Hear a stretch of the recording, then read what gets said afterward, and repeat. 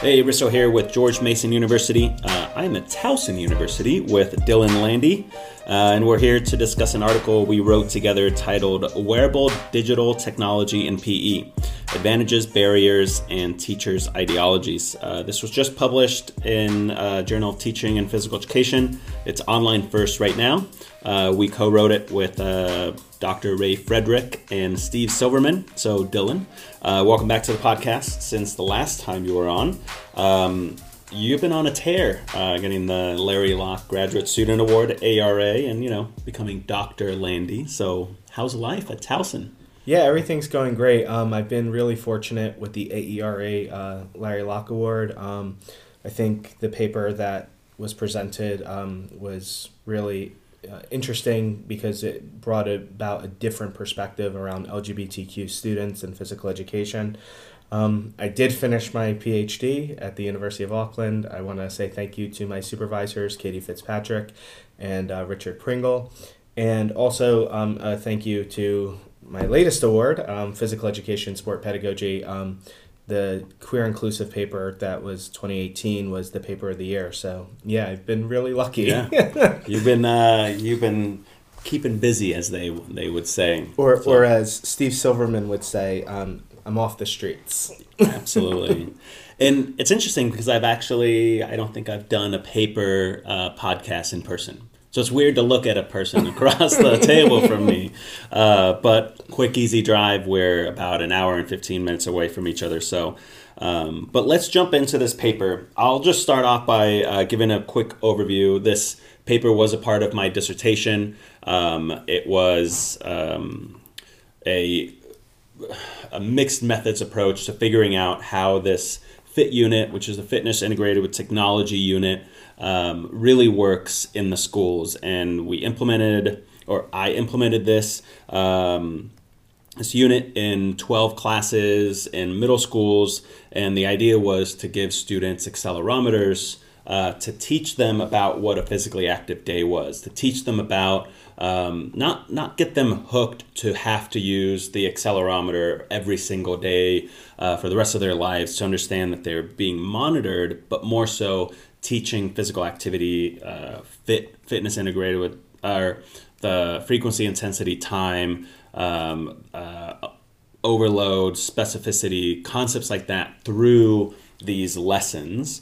And we also integrated academic subjects, English, math. So the students would collect data on their accelerometers, bring it into class. They would hook it into a computer and then learn about averages, medians, modes, what's the range, how does the average change as they take out Saturday and Sunday in their average.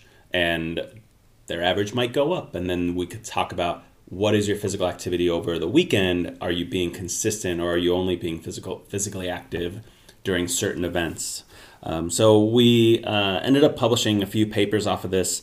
The Teacher's Perceptions paper, which is the paper that we're talking about today, was published in Journal of Teaching and Physical Education. The Student Perceptions, which I interviewed 13 students and collected a variety of data, looked at the students' perceptions. That was in RQES this year.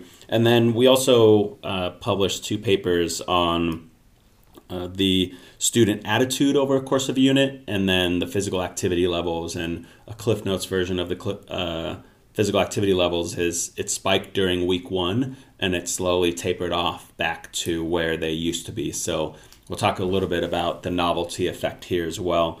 And the student attitude, which was the first study that looked at student attitude over a course of a unit, showed that it actually student attitude can change towards physical education within a short period of time, like about a month or 5-6 weeks.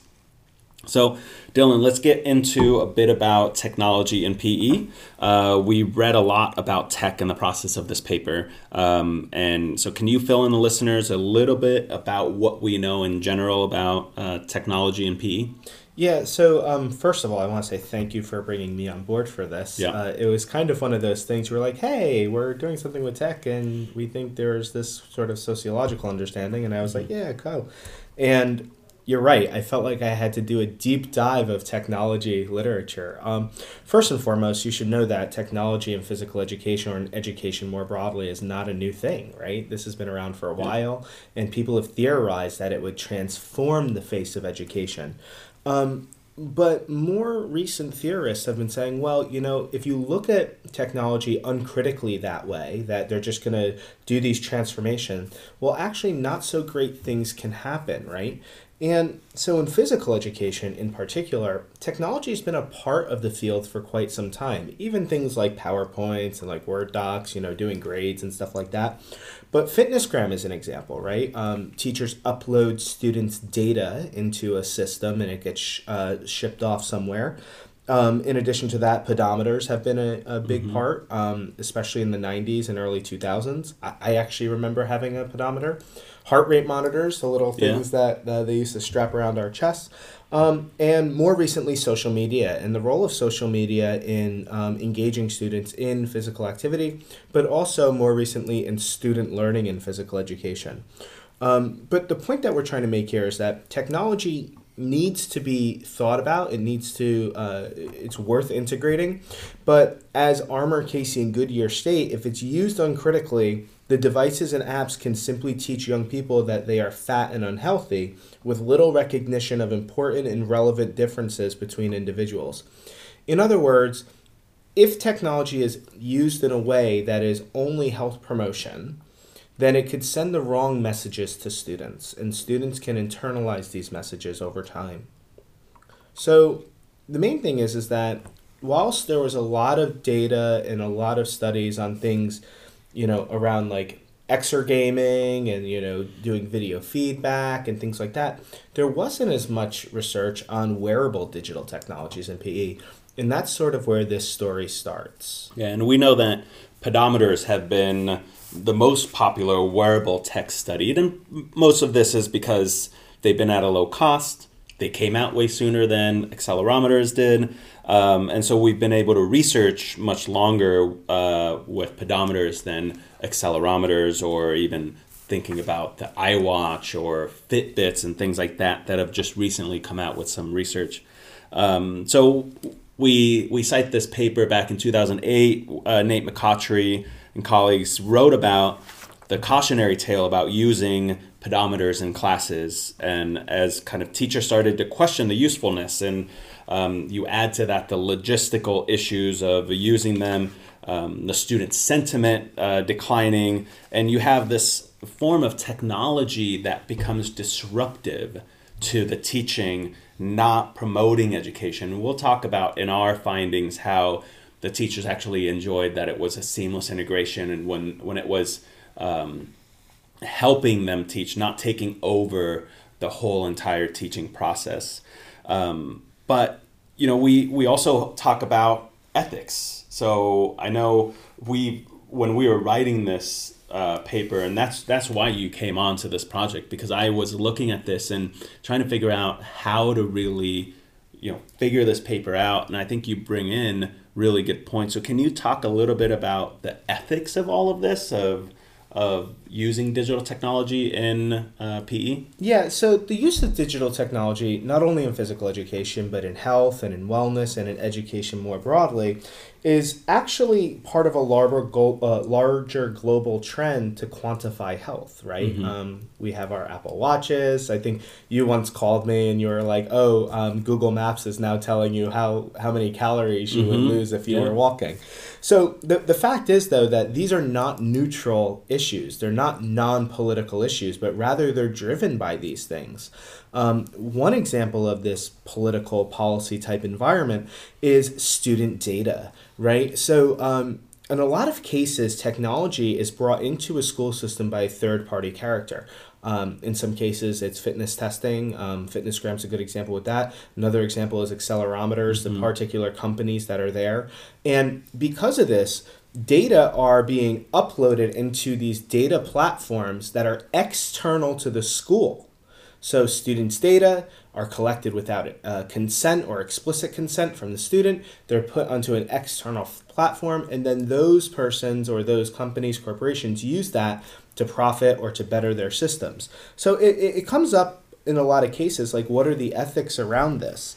But when you are using digital technologies, you have to sort of decide, when does the benefit outweigh the limitation? And that's something that I think you are doing throughout this entire process and giving the students access to this in different ways. Yeah, and so I think overall, I think we fall in line with the Goodyear and Armour argument that digital technology is not a simple issue, nor are they the savior of physical education pedagogy. Basically, we do acknowledge that tech and PE is a very complex issue, and hopefully by talking to teachers, we can understand a little bit more. And our specific purpose with this paper was to explore how wearable digital technologies were embedded within physical education settings, and really to gain an understanding of how teachers perceive this integration into lessons. So we took a grounded theory approach, and the approach is in italics. Can you explain that? Yeah, so it should be noticed, and this talks about the bolstering and the rigor of the JTPE process, right? Because this came up in the review process, and they did a great job of reviewing this. Mm-hmm. We didn't offer an analytical or theoretical framework, and I know the people who out there know me are like, Dylan, you didn't use theory? What's wrong with you? Were you sick that day? So when they brought this to the attention of us, they're like, hey, you didn't use a theory to analyze this, but there was a reason we didn't use theory, and it was because this research is not that prevalent, mm-hmm. And we're talking about digital technologies at the intersection of student learning. See, most of digital technology was about data collection and seeing how physically active kids were. So when we got this pushback about not having a theoretical approach, I said, hey, why don't we say it's grounded theory, but it's not a true grounded theory because we're not coming up with some sort of overarching theory. Yeah. So when Glaser and Strauss first wrote their book, and I think it was like in the 60s, they said that they wanted to liberate sociological analysis from the limitations imposed by a grand or large-scale theory. Because when you have these theories, they assemble, they constrict the way that we look at data. But rather, you allow the inductive process to work. So we use different types of grounded theory approaches, the things that you do in grounded theory, without actually developing a theory. And the reason we did this is because, one, it's pragmatic. What we find from this can be utilized for future research, it can be utilized in classrooms, and it can be utilized for policy. Two, it's explorative, right? So we're not limited by that overarching theory that says you must look at this, you must look at this. And the third thing is because we do believe in an inductive process, and that's where the data really guides our results more than just a simple layering of theory. Usually it's done both inductive and deductive. But we wanted the data to drive this, and we wanted the teachers' experiences and what was going on in classrooms to drive this. Yeah, and so I'll go into the methods basically in a way to just explain that this was a larger study where we used mixed methods, and we had 12 PE classes. Therefore, there were 12 teachers, individual teachers, teaching one class at a time. So there's no teaching effect over time. The teachers range from a first-year teacher to a person that was at 35 years of experience. And we used the fitness integrated with technology unit. Now, this wasn't a curriculum model. The idea was to give teachers autonomy to create and implement their own activities, but it was integrated with wearable digital technologies during the lesson. So there was a beginning piece where it was not a lecture, but more of a understanding of whatever concept that was being taught, the FIT principle or progressive overload. Then the teachers would go out and teach what they were teaching normally, whether it be volleyball, basketball, a fitness unit, whatever that is. And then we came back at the end, and they might have had a free write activity, or one of the lessons was actually entirely in the computer lab. And the there were three goals in mind. It was one, to integrate fitness-based knowledge, and two, to use technology to augment learning. And the third goal is to increase students' attitudes and self-efficacy towards fitness. Now, we use this specific paper to talk about the teachers' perceptions here and teachers' ideologies. And so we interviewed the 12 teachers. We had a ton of field notes. I was going in and observing these classes all the time. We had classroom artifacts, so journal documents, teachers' notes on the lesson plans, teachers' questions, emails back and forth. We had student work that had free writing assignments, math assignments, writing prompts that were a part of the FIT unit. And students even created collages about what fitness means to them. So in the greater scope of this, we even went into a little bit of visual methods, although I haven't gotten to the that part yet. So when we look at the data analysis, we had three distinct themes that represented the teachers' perceptions of incorporating digital technologies in PE and how that actually influenced their pedagogical practices. So the three themes, to list them here first, is one was seamless integration, the second was ideologies and pedagogy, and then barriers. So I'll jump right into the first one, and I'll let Dylan go for the second. So in the first theme, we realized that the teachers liked the technology integration when it didn't replace their teaching plans, but rather supplemented it or augmented it, which is understandable. Like most research is a collaboration with the teachers, so they prefer to still have autonomy. I shouldn't be the one coming in and saying, you're now doing this, or you're doing this wrong,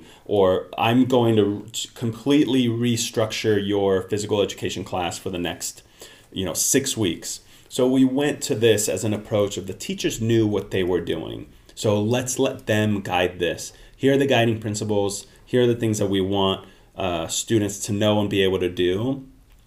But I'm not going to come in and tell you have to teach volleyball right now. The other thing that we came across here was that there was a novelty effect with the technology, and that was very clear in a lot of the field notes as well. When I went in and saw kids doing cartwheels and running as fast as they can to some tree in the field and coming back and constantly looking at how much that increased their step count.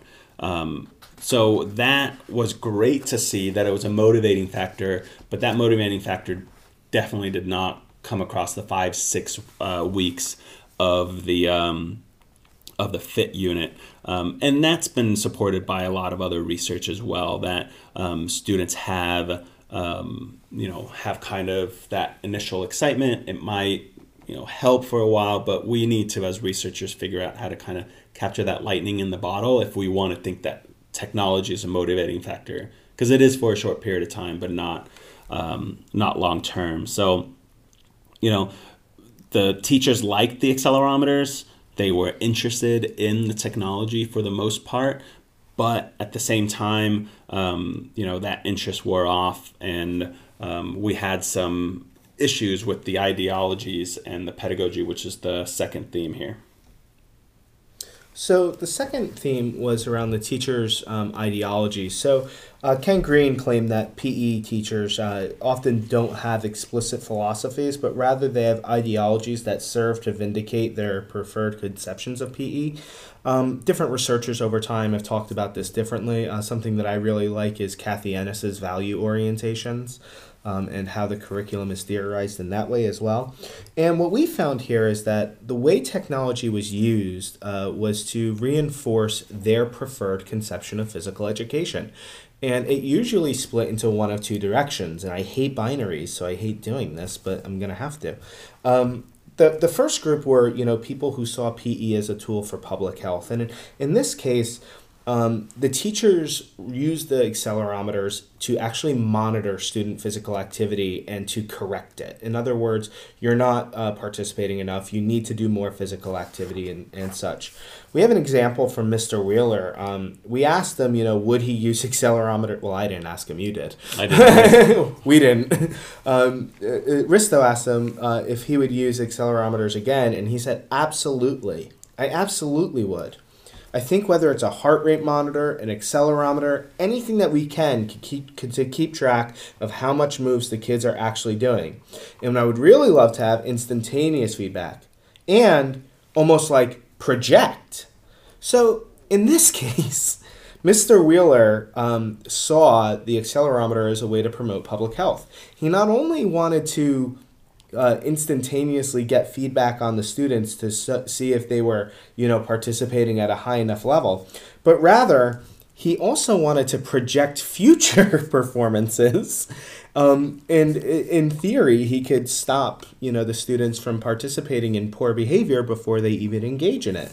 Obviously, this type of style of physical education where we monitor and survey students has shown to be detrimental in different ways.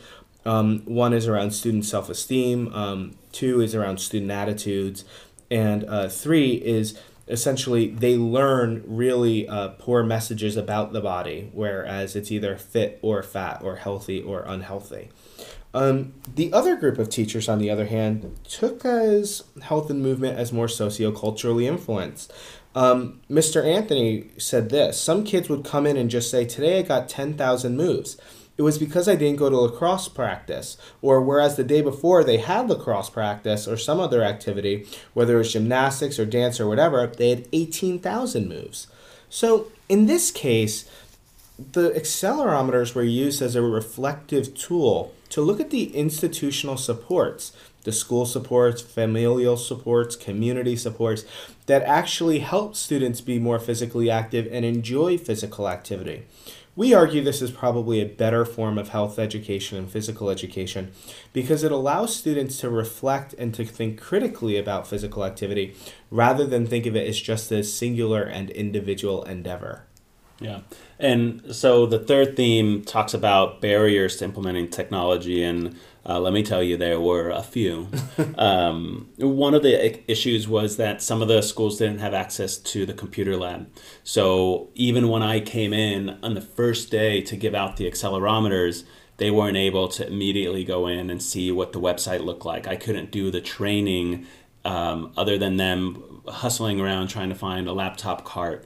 Some of the teachers had never been to a computer lab as PE teachers, which I don't think is that uncommon, but it just shows how PE teachers sometimes don't utilize the same technology as classroom teachers do. I know a lot of the students in my master's course have talked about how they're not utilizing Google Classroom the same way as other teachers may be. The other one was that, we worked in some low socioeconomic communities, and, Wi-Fi wasn't at home, so they couldn't go in on the computer at home, or they didn't have a computer at home.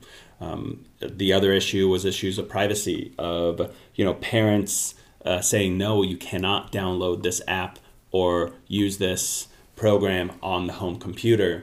So it all of a sudden we were just stuck without figuring out how do I go around that if one of the pieces is, if you have a computer at home, download this app so you can use this and check in with and interact with your physical activity at home when the parents block it.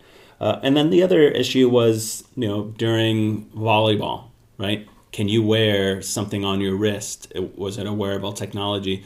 No. So the students would take that off or try to put it in their pocket and it would fall out. So those are some barriers there, and looking now 3 or 4 years removed from this, one of the things that we don't talk about in this paper is this company that we used is out of business.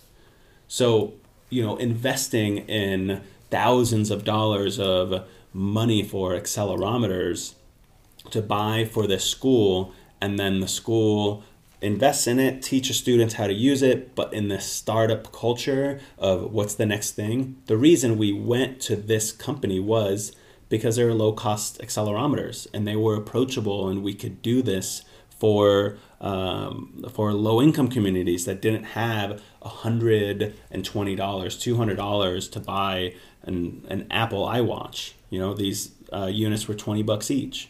So the issue then becomes they send out an email and say within 6 months we're no longer supporting the online aspect of it.